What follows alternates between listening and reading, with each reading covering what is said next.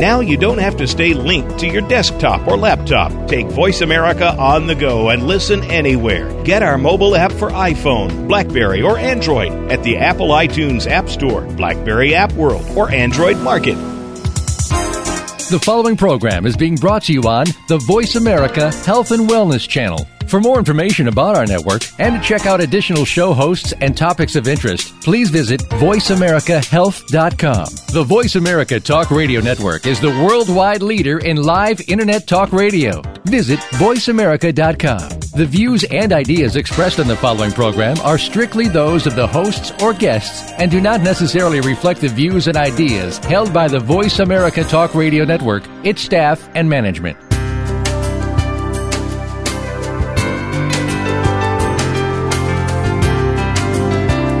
Good afternoon and welcome to Frankly Speaking About Cancer with the Cancer Support Community. Your host is Kim Thiboldeaux, President and CEO of the Cancer Support Community.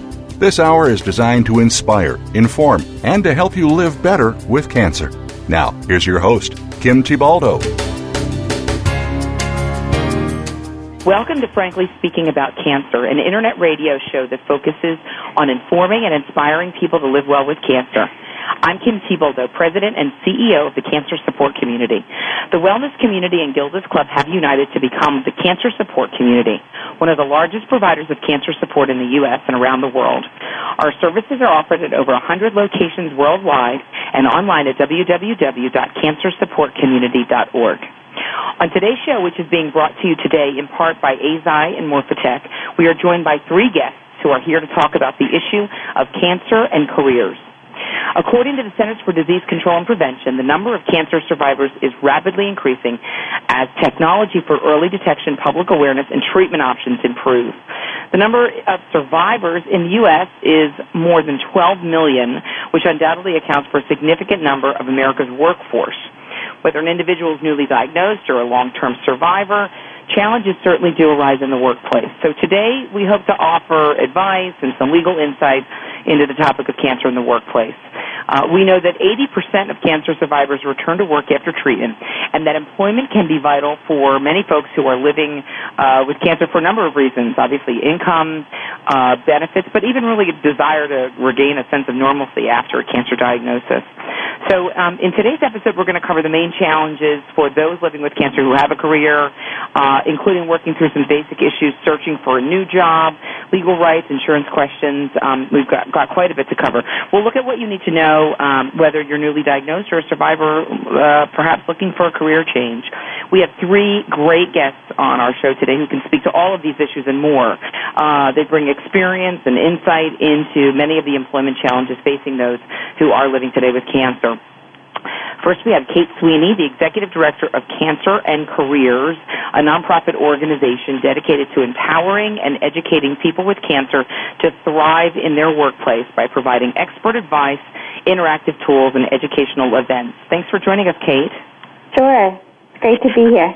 Next, we have our friend Joanna Morales, Director of the Cancer Legal Resource Center, which is a national joint program of the Disability Rights Legal Center and Loyola Law School, Los Angeles, that provides free information and resources on cancer-related legal issues to cancer survivors and anyone affected by the disease. Hello, my dear friend Joanna.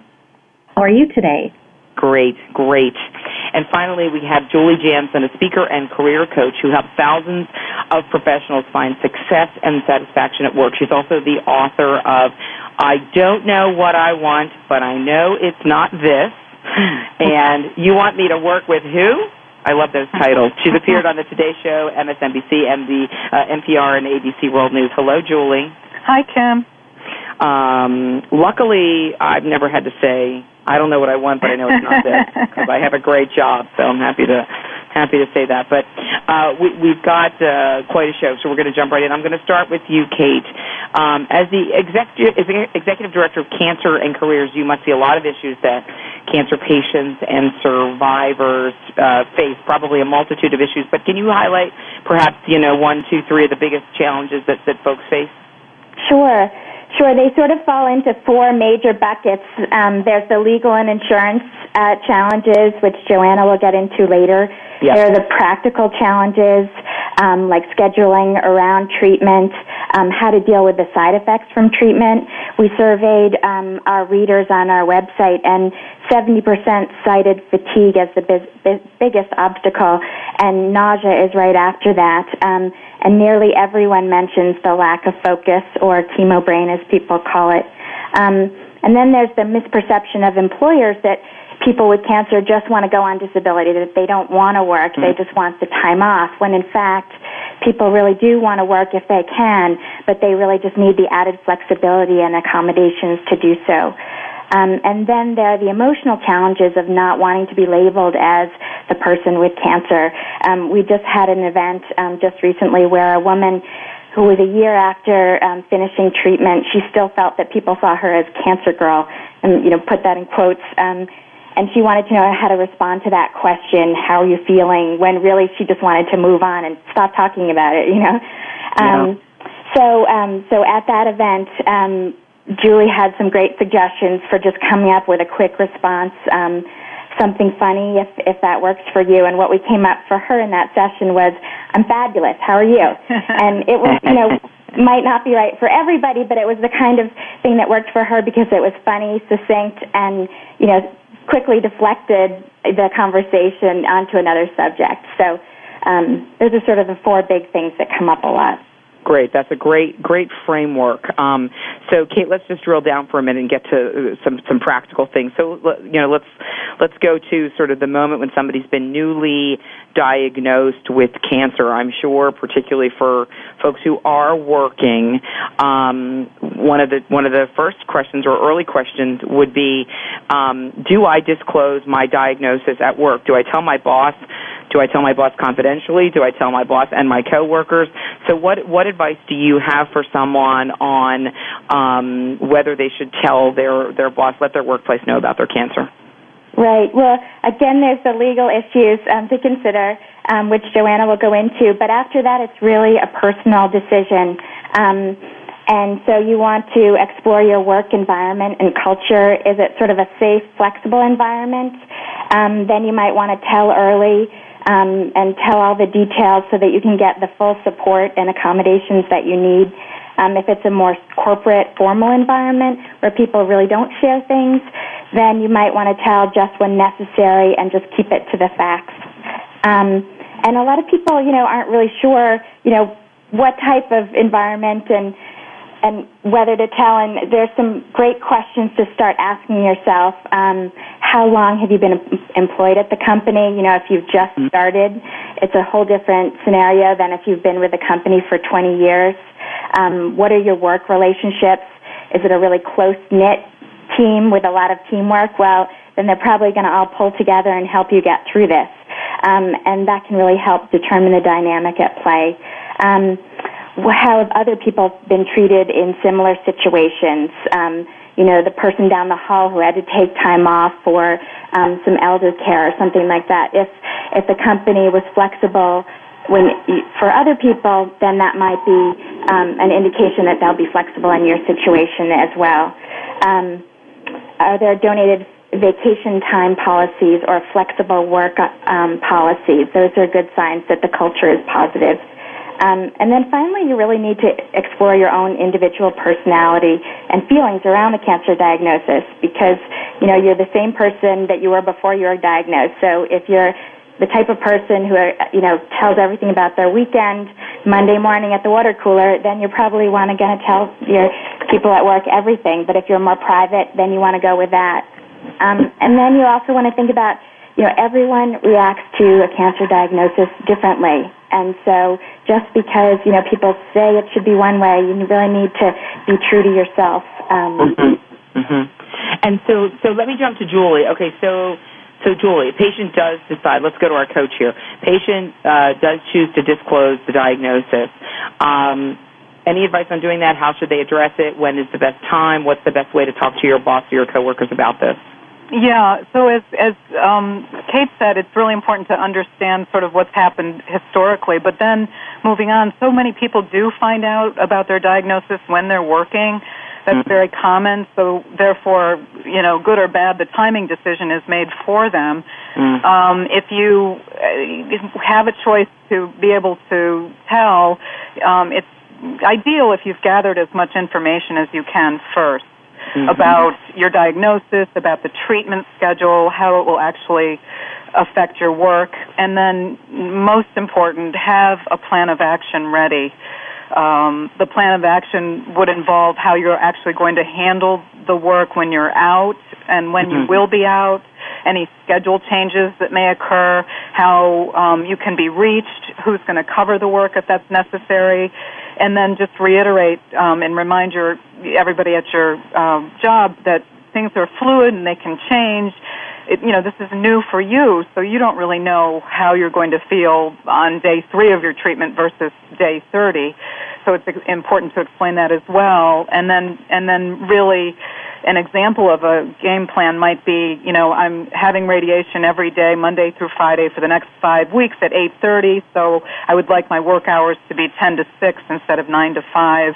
Susan will be answering my phone in that time period, that hour until I get in. And it just demonstrates that you're proactive and you've thought through the transition.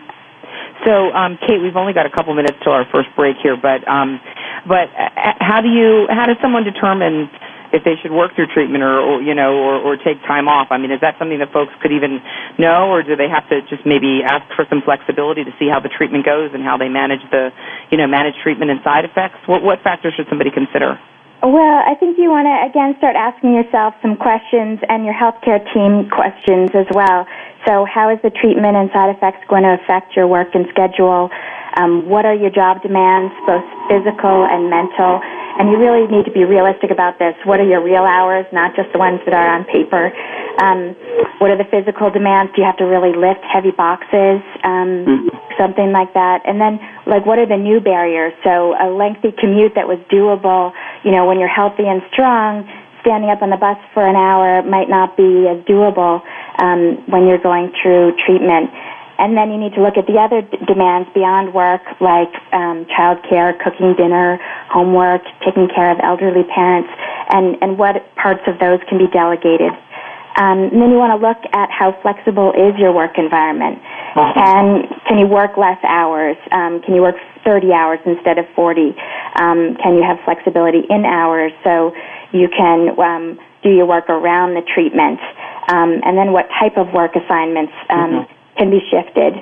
And then there are financial and health concerns, which sometimes simply that makes the decision for you. If you need the money and you need the insurance, you might not necessarily be able to take time off. And then the final thing is something that's often overlooked, but how is your identity connected to your work? For a lot of us, our workmates are family. Our identity is deeply rooted in our work. It's a reason to get up in the morning. It's really tied to our life's purpose. And then something we hear again and again is it's an escape from cancer land. So you don't have to be thinking about the doctor's appointments and things like that. You can, have some place you can get away from all that. Use your skills and your mind, and I think those are all great points, great considerations. This is Frankly Speaking About Cancer. Today we're talking about cancer and careers. Obviously, a lot of considerations with regard to your work life when you are diagnosed with cancer: income, benefits, desire to maintain a sense of normalcy. We've got a lot to cover on the show. We're going to take a quick break. We will be right back.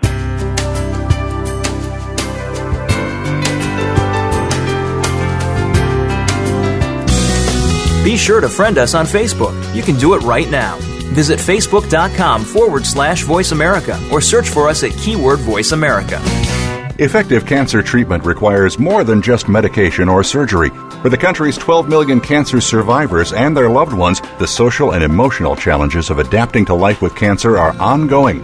How to handle coworkers' questions, how to get comfortable with new physical realities, how to reassure worried family members, or explain to friends your priorities have changed. The Cancer Support Community is ready to help by providing free counseling, education, and hope for survivors and their caregivers. Whether online or at over 100 locations around the world, the Cancer Support Community is ready to offer the support you need to live a better life with cancer. For more information on support groups, publications, nutrition, exercise programs, and more, call 1-888-793-9355 or visit us online at www.cancersupportcommunity.org. That's cancersupportcommunity.org. The Cancer Support Community, a global network of education and hope. Hi, I'm Nick Nicolaides, President and CEO of Morphotek, and we're delighted to be a sponsor of Cancer Support Community's Frankly Speaking About Cancer series. Morphotek and its parent company, Eisai, are committed to human health care, and we recognize that patients and their families are the most important participants in the healthcare process. We salute our global advocacy partners who are devoted to improving the lives of people touched by cancer every day. A fresh look at today's health. Voice America Health and Wellness.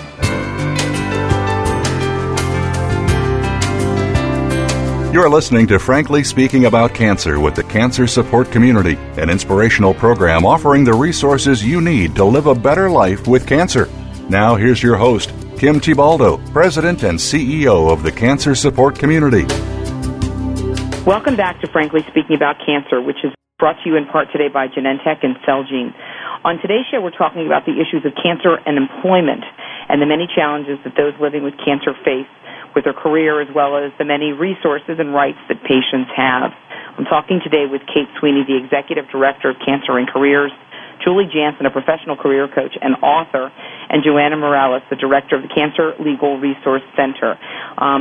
In our next segment, we're going to discuss, we're discussing individuals living with cancer who are searching for a job, seeking a career change, because obviously there are issues and ramifications there. I'm going to start with you, Julie, and also just want to let our listeners know that to stay with us in our next segment, we're really going to be getting into some legal issues and patient consumer rights in the workplace, and I'm going to pull Joanna in for that conversation. But Julie, what are some of the biggest challenges people with cancer face when they're looking for a job? Yeah, I would say the number one is, do I talk about it? Do I have to talk about it? Do I bring it up in an interview? Do I not bring it up at all? What do I say? When do I say anything about it if I do? Why do you have gaps on your resume? That's a big concern. How do I cover that up? What do I say? What's my response to that? It may be just, a desire to do something different. You're looking for a job that's the same, but your heart isn't in it because, as you know, most people with having gone through cancer really kind of are thinking about doing something different. So how do they present that? And then finally, I would say, worrying about insurance.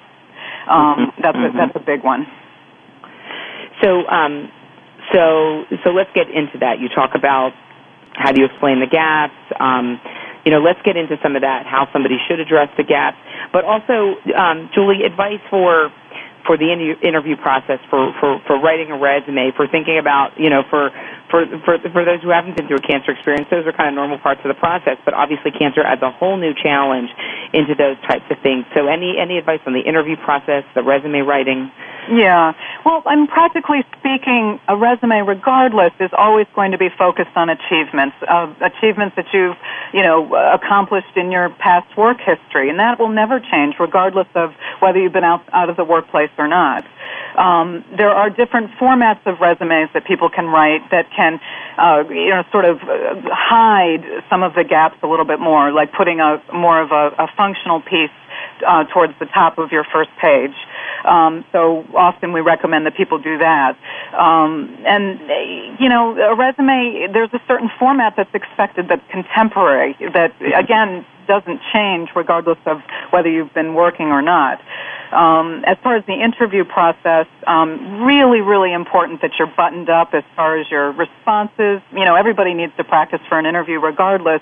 Sure. But someone who's had a cancer diagnosis, that's all they're thinking about. And they don't realize that the person who's interviewing them, they're not thinking about, the same kinds of things on the same level.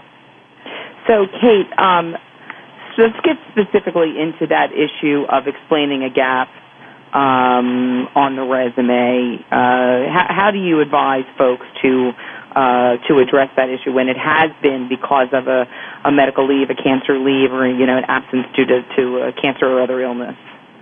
Sure. Well, there are certain types of resumes that are more sort of take attention away from gaps in the resume a little bit more than others, and we have some great examples on the website of combination chronological and functional resumes. So if anyone wants to see an example of that, go to cancerandcareers.org. Some other things you can do on your resume is to list the years of work history, not the months. And then also, if there are gaps that are longer than a year, you can say things like 6 years of customer service work or 2 years of managerial work on customer service and so on. But you always want to have an answer ready for why there is a gap on your resume in case a question does come up.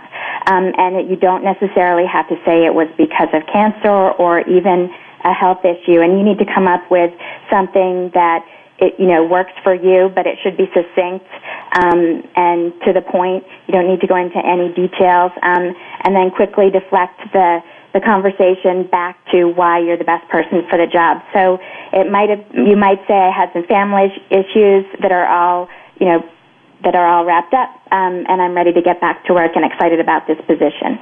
So just being really succinct. And what if somebody's going in, Kate, into a situation where they're still on some kind of treatment or therapy and in a new job situation would need some kind of accommodation of schedule or things like that? How would you advise somebody on that front? I think you want to first, be secure that you want to, you don't want to bring it up in the very early interview process. You want to bring it up. You don't have to. It depends whether you need accommodations, whether you're going to need time off.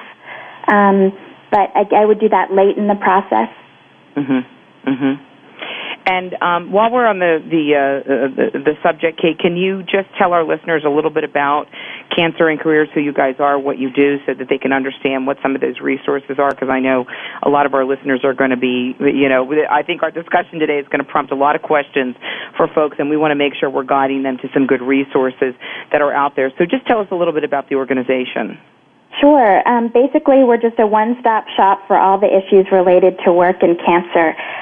We offer national community events where we partner with local cancer communities like CSC to do events all over the country. We pair up with a medical person and someone from the Cancer Legal Resource Centers to talk about the legal and insurance. We are just coming up in next week for our first annual conference in New York, which will be a day-long conference on all of the different issues surrounding work and cancer, working during treatment, job reentry, job search, and career change. We'll have experts from all over the country talking about all those issues. We have New York support groups.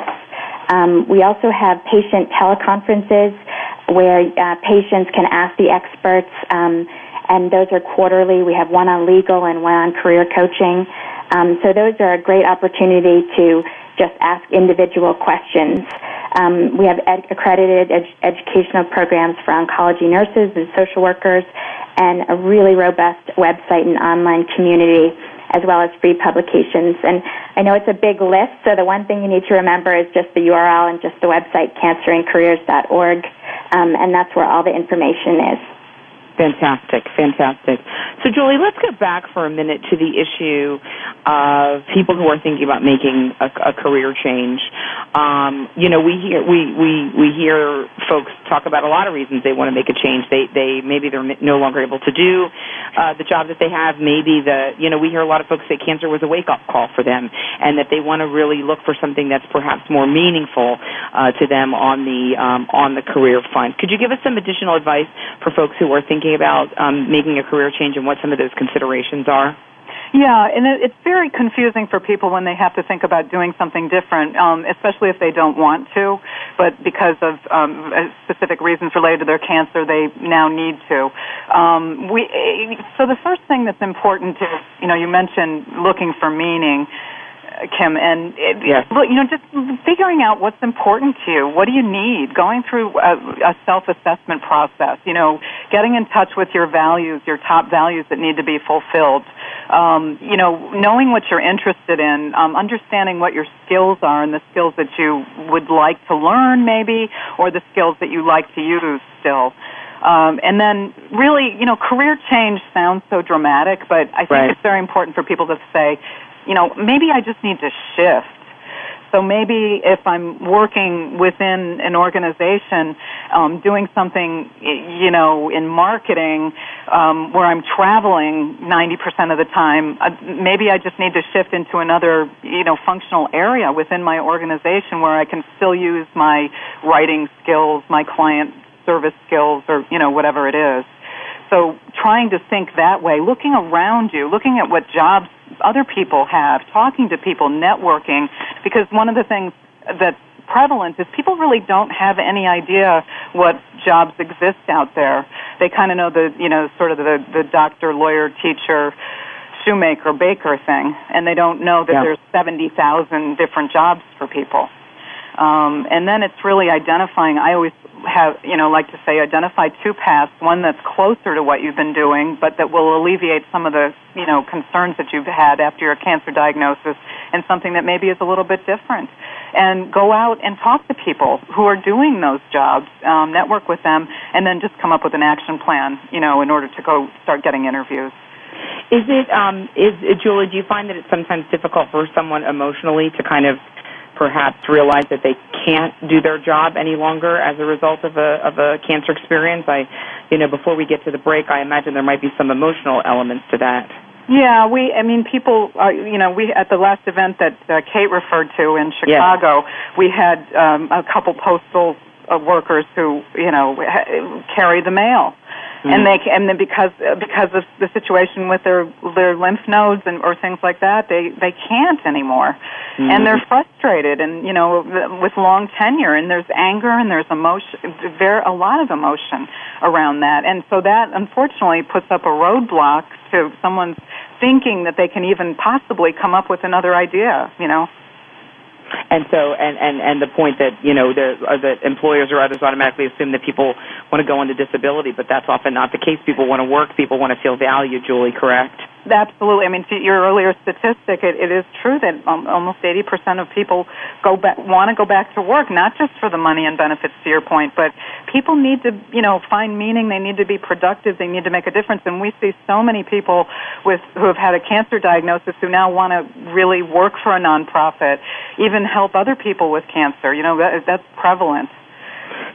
Yeah. Kim, in that situation where you're sort of stuck, sometimes one of the things that we sometimes advise people to do is kind of pull together like an informal board of directors, people from all over your life and work who can kind of come together and kind of brainstorm with you and be your cheerleaders and help you think a little out of the box.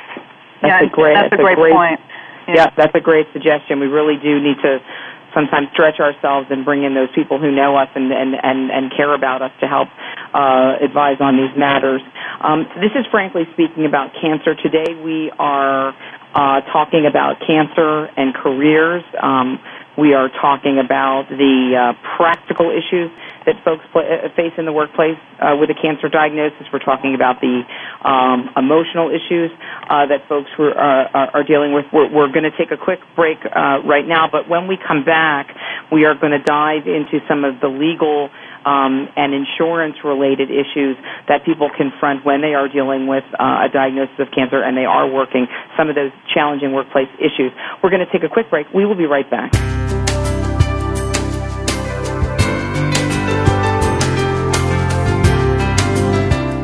Stay connected. Sign up for our newsletter. Go beyond your favorite Voice America shows. Visit iradioblog.com. Effective cancer treatment requires more than just medication or surgery. For the country's 12 million cancer survivors and their loved ones, the social and emotional challenges of adapting to life with cancer are ongoing. How to handle coworkers' questions, how to get comfortable with new physical realities, how to reassure worried family members, or explain to friends your priorities have changed. The Cancer Support Community is ready to help by providing free counseling, education, and hope for survivors and their caregivers. Whether online or at over 100 locations around the world, the Cancer Support Community is ready to offer the support you need to live a better life with cancer. For more information on support groups, publications, nutrition, exercise programs, and more, call 1-888-793-9355 or visit us online at www.cancersupportcommunity.org. That's cancersupportcommunity.org. The Cancer Support Community, a global network of education and hope. Cancer. It's a lonely word. Terms I don't understand. Choices I never thought I'd have to make. But there is hope and help. Support from cancer survivors. Links to research and clinical trials. Help with finances and access to care. All behind you at Breakaway from Cancer, created by Amgen to empower cancer patients. The cancer support community is proud to be a partner of Breakaway from Cancer. Your life, your health, your network. This is Voice America Health and Wellness.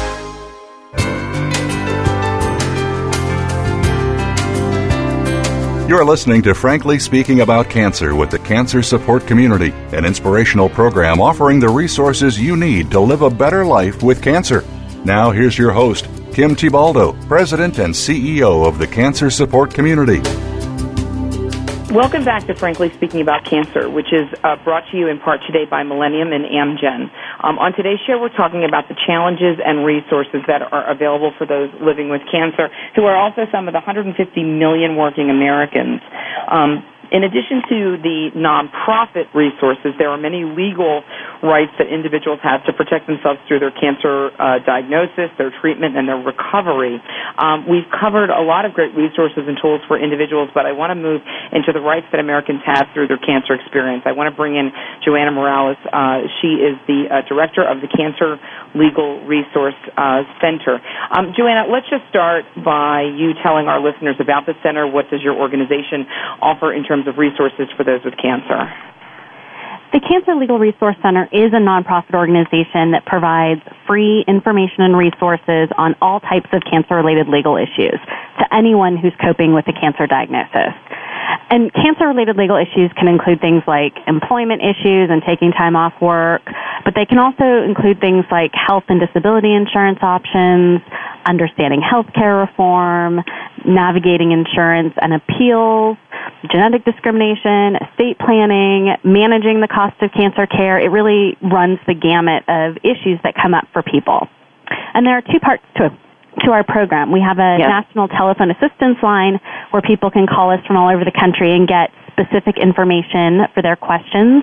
And then we also have a national education and outreach program where we provide free educational seminars, cancer rights conferences, and online information on cancer-related legal issues on our website.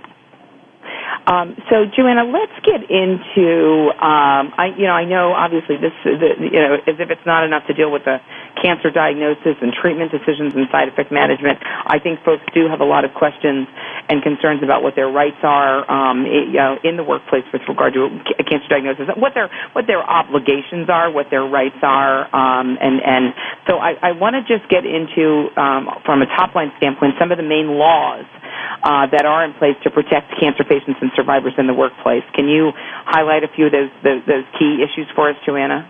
Absolutely. There are actually several different types of legal protections for people with cancer who want to continue working through treatment or return to work after their treatment. And there are federal laws such as the Americans with Disabilities Act and the Family and Medical Leave Act, but there are also state fair employment laws and state medical leave laws that not only apply to people with cancer, but also for caregivers. Okay. So let's get into, I know a lot of folks have heard about FMLA and about ADA, Family Medical Leave Act, Americans with Disabilities Act. Joanna, can you just take a minute to break both of those down for us? Sure. Under the ADA, in addition to just generally being protected from discrimination in the workplace, individuals who qualify are also entitled to things called reasonable accommodations. And a reasonable accommodation can be anything that can help someone do their job. So that can be a change in work schedule or maybe even a change in work policy. So accommodations are always based on an individual situation. So it can be simple like rearranging a workspace to make things easier to reach, or getting additional rest breaks during the day, or even something more complicated like rearranging a work schedule, like changing a schedule from a 5 8-hour day to a 4 10-hour day, Monday through Thursday, so that people can have Friday off for treatment or visits to the doctor. So how does somebody ask for these accommodations? What do they need to do to ask for them? Do they need to provide some medical documentation? How do you advise somebody to approach their employer about these accommodations? So the first thing to get an accommodation, first you have to show that you're entitled to use the ADA's protections. And that means that you have to have a disability as defined by the ADA. Okay. And a disability under the ADA is a physical or mental impairment that substantially limits a major life activity. So there are a few parts to that. First, you have to have an impairment, such as cancer. And cancer counts under that. Cancer can count, but it's always looked at on a case-by-case basis. Okay. So the second piece is that your impairment has to limit a major life activity. And major life activities are things like walking, talking, breathing, thinking, communicating. So they're major life activities, not things like mountain climbing or surfboarding. But then the limit on those life activities also has to be substantial. So it can't just be minor or only happen every once in a while. So in addition to showing that you have a disability under the ADA, you have to show that you are qualified for the job, which means that you have to meet the requirements of the job. So if you're applying to be a surgeon, you actually have to be a surgeon in order to be a qualified employee. Mm-hmm.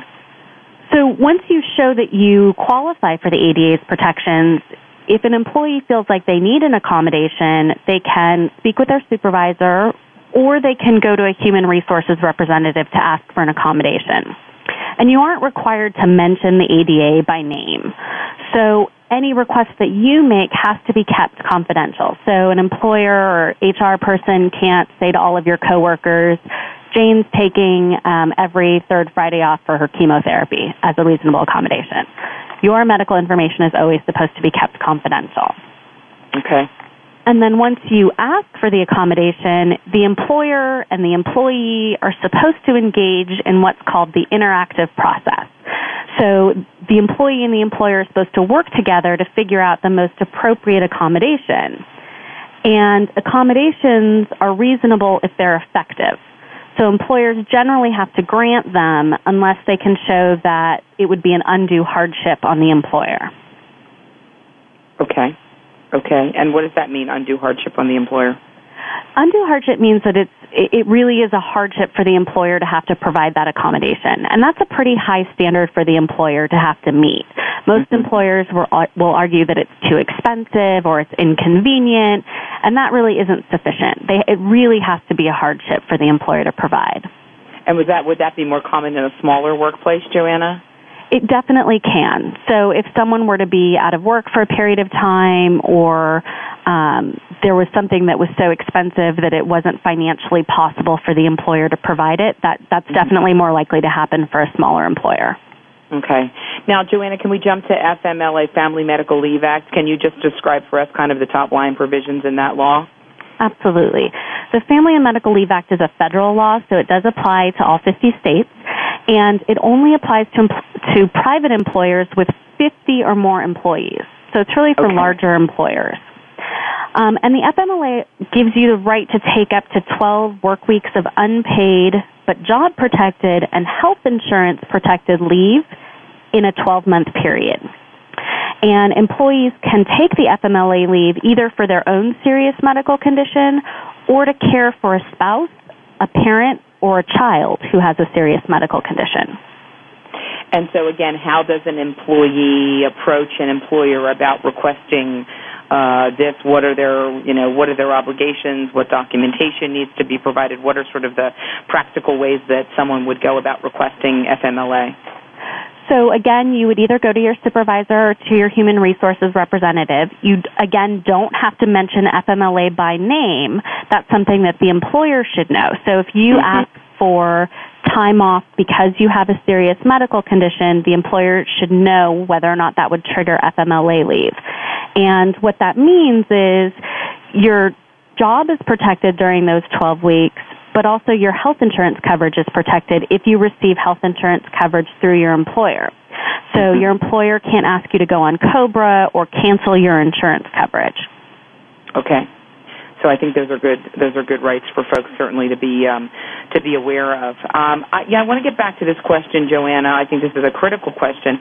Does someone with cancer have to disclose their cancer to their A, to their current employer, and B, if they're applying for a new job to a prospective employer, and can anybody ask you about any of these issues in an interview?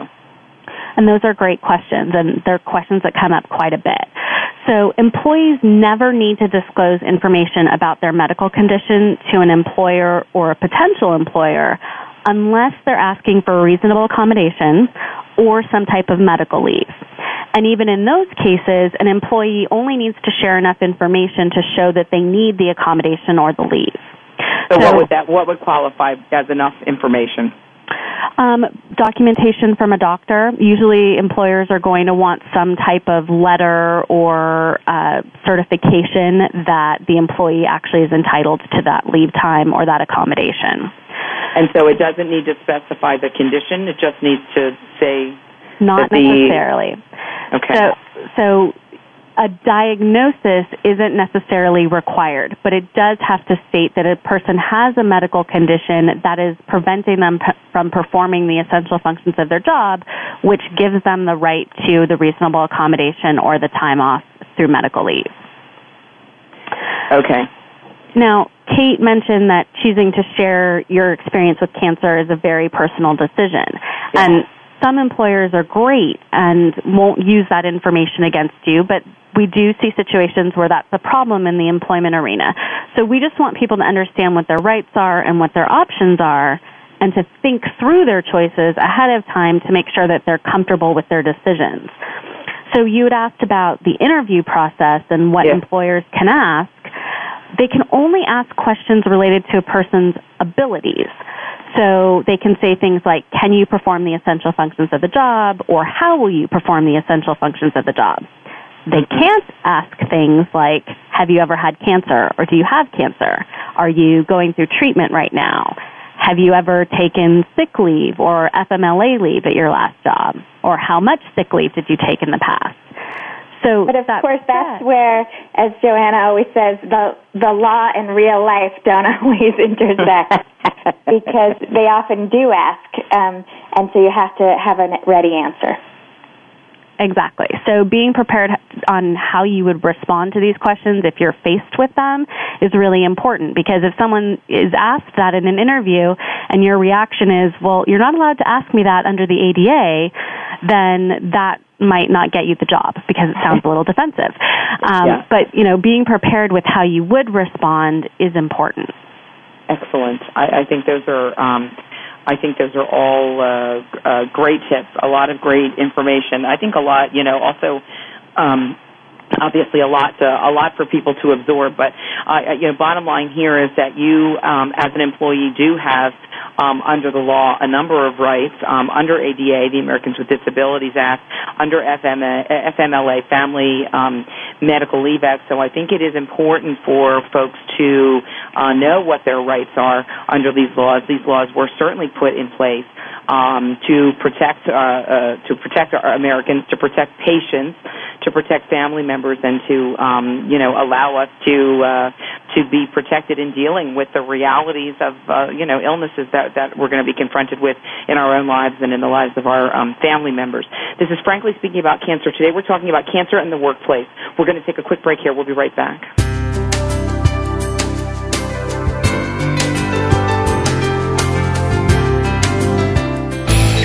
The future of online TV is here. View exclusive content from your favorite talk radio hosts and new programs that you can't see anywhere else. Visit voiceamerica.tv today.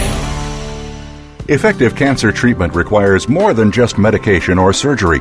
For the country's 12 million cancer survivors and their loved ones, the social and emotional challenges of adapting to life with cancer are ongoing.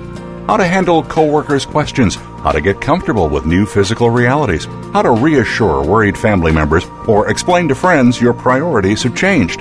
The cancer support community is ready to help by providing free counseling, education, and hope for survivors and their caregivers.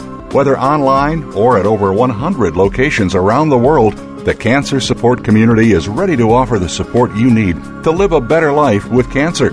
For more information on support groups, publications, nutrition, exercise programs, and more, call 1-888-793-9355 or visit us online at www.cancersupportcommunity.org. That's cancersupportcommunity.org. The Cancer Support Community, a global network of education and hope. Cancer. It's a lonely word. Terms I don't understand. Choices I never thought I'd have to make. But there is hope and help. Support from cancer survivors. Links to research and clinical trials. Help with finances and access to care. All behind you at Breakaway from Cancer, created by Amgen to empower cancer patients. The Cancer Support Community is proud to be a partner of Breakaway from Cancer. Hi, I'm Nick Nicolaides, President and CEO of Morphotek, and we're delighted to be a sponsor of Cancer Support Community's Frankly Speaking About Cancer series. Morphotek and its parent company, Eisai, are committed to human health care, and we recognize that patients and their families are the most important participants in the healthcare process. We salute our global advocacy partners who are devoted to improving the lives of people touched by cancer every day. Opinions, options, answers. Voice America Health and Wellness.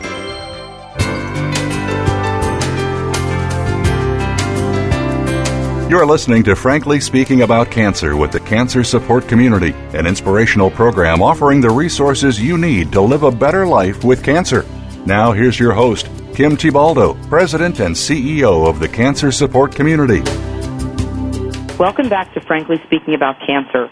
We've been discussing the many challenges and also tools, resources, legal rights available to those living with cancer in the workforce. We're here today with Kate Sweeney, the Executive Director of Cancer and Careers, Julie Jansen, author and cancer coach, and Joanna Morales, Director of the Cancer Legal Resource Center. In our final segment here, and I can't believe that we're already into our final segment because it's been such a great conversation and we've been covering some really critical issues. We just want to cover a couple questions around insurance and answer some important questions for the many employed cancer patients in the United States. Joanna, just want to go back with regard to insurance. What are a patient's options if they're someone with cancer and they've either lost their job, been laid off, been fired, or have chosen to leave their job? What do folks need to know about insurance in those instances? So if an employee has lost or left their job and they had health insurance coverage through their employer, it's important to know about COBRA. So COBRA is a federal law that applies to employers that have 20 or more employees. So COBRA allows you to keep the same health insurance coverage you had when you were employed for an additional period of time, and it's generally 18 to 36 months.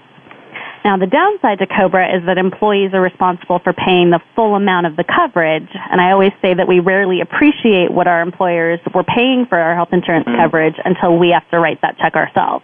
Right. And if you work for an employer with fewer than 20 employees, your state may have a state COBRA law which covers employees with 2 to 19 employees, but these laws vary greatly from state to state, so people can always call us to find out about what protections they have in their state. Okay. And go ahead. Sorry. No, go ahead, please. Okay. And so what if someone is looking for new insurance?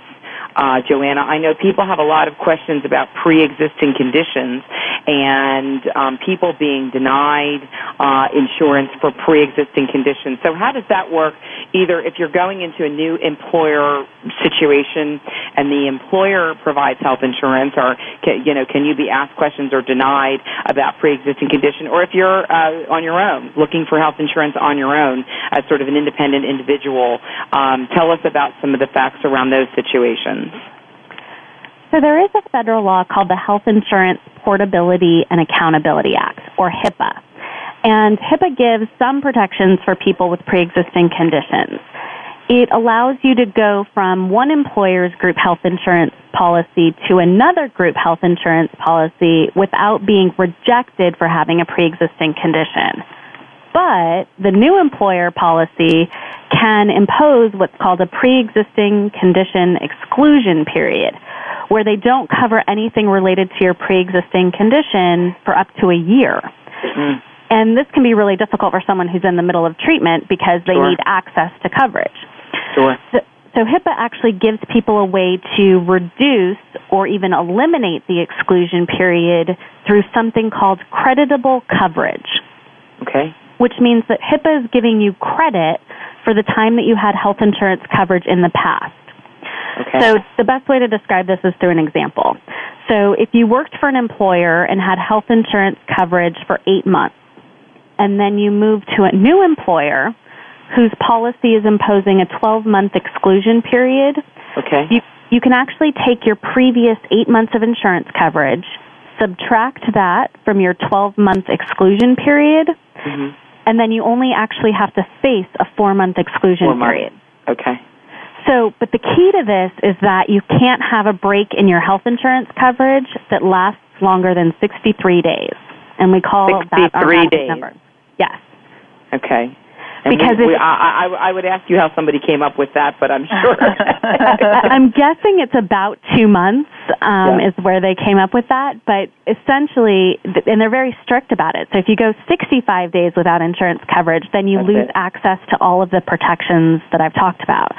So it is, and that applies to everyone. So it's important to know, and it's not really information that's shared widely. So knowing that if you are moving between employers, it's a good idea not to wait too long to get new coverage, or you take COBRA coverage if you're leaving a job, which will tie you over until your new coverage kicks in. Okay. And then, Joanna, let's just jump in for a minute. I know we're nearing the end of the show, but let's just jump in for a minute about the new healthcare reform bill. Any insurance programs that can help patients and survivors? What is your take on how this new reform bill will impact cancer patients? The Patient Protection and Affordable Care Act, which is also known as healthcare reform, actually does quite a bit to provide protections for people with cancer over the next few years.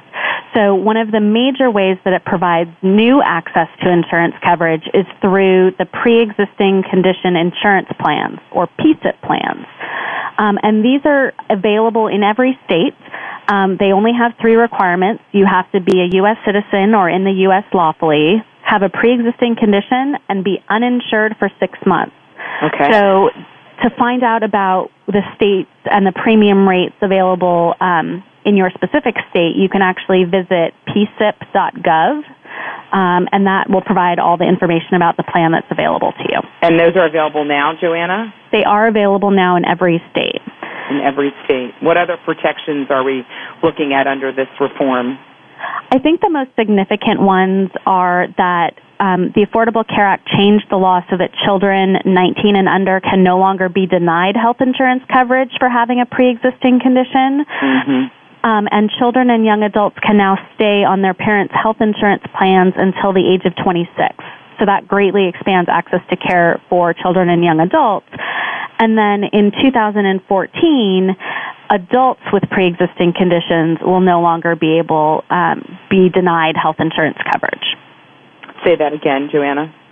On January 1st, 2014, adults can no longer be denied health insurance coverage because of their pre-existing condition. And is there, and will anything else change at that time in terms of coverage being more affordable for folks or more accessible to folks starting in 2014? There's a great deal of change that will come in 2014, so we'll have state-based health insurance exchanges where it's a one-stop shopping place to go and search for your insurance options, and we'll be able to compare prices and plans because they'll be standardized so you can actually compare apples to apples and figure out what's best for you.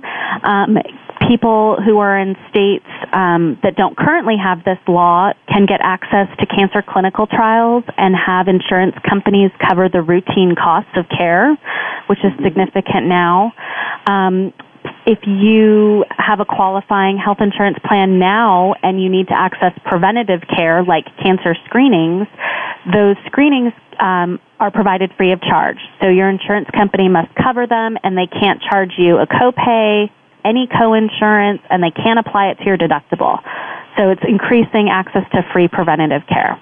Great. Excellent. I think those are great highlights on this new bill, and certainly we want folks with cancer and others to be reading up on this and be aware of how some of their access and rights might change beginning in 2014. I want to thank all three of you for being on the show today. This has been an amazing conversation. Kate Sweeney, Executive Director of Cancer and Careers, Julie Jansen, author and career coach, and Joanna Morales, Director of the Cancer Legal Resource Center. I think we're going to have all of you back because I think there's so much for us to talk about. It's a lot to cover in one show. But I just want to mention, if you want to learn more about Cancer and Careers and their free resources, expert advice, interactive tools, their educational events, please do visit their website, www.cancerandcareers.org. They've got a comprehensive website, free publications, career coaching, and different support programs. So be sure to check them out. Also, please visit our friends at the Cancer Legal Resource Center. Visit their website at disabilityrightslegalcenter.org. They have a national toll-free telephone assistance line. It's 866-THE-CLRC. Callers can receive free and confidential information about laws and resources for their particular situation. We are longstanding friends with both organizations, and we would really encourage you to check out these resources. If you'd like to learn more about Julie Jansen or to order her Workplace Coach booklet series, you can visit her website at www.juliejansen.net. And, of course, to learn more about the cancer support community, visit us at cancersupportcommunity.org. We've got 50 centers around the country where we are providing support groups, educational programs, nutrition, exercise, stress reduction for people with all cancers at all stages of their illness, and also for the family members and loved ones of people with cancer. I want to dedicate the show to all of those living with cancer who are in the workplace, whether you're newly diagnosed or long-term survivor. We want you to know that you do not have to face cancer alone. There are many resources out there for you. Thanks for listening to Frankly Speaking About Cancer. Until next time, be well, do well, live well. Thank you for joining us for Frankly Speaking About Cancer with your host, Kim Tibaldo. We're here for you every Tuesday afternoon at 1 p.m. Pacific Time and 4 p.m. Eastern Time on the Voice America Health and Wellness Network. In the meantime, stay connected online at cancersupportcommunity.org. That's cancersupportcommunity.org.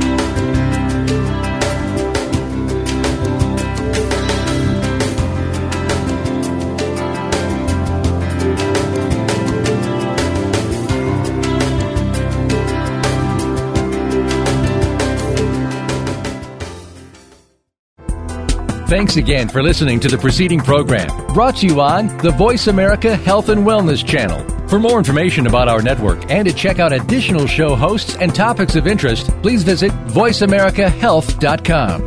The Voice America Talk Radio Network is the worldwide leader in live Internet talk radio. Visit voiceamerica.com. The views and ideas expressed on the preceding program are strictly those of the hosts or guests and do not necessarily reflect the views and ideas held by Voice America Talk Radio Network, its staff, and management.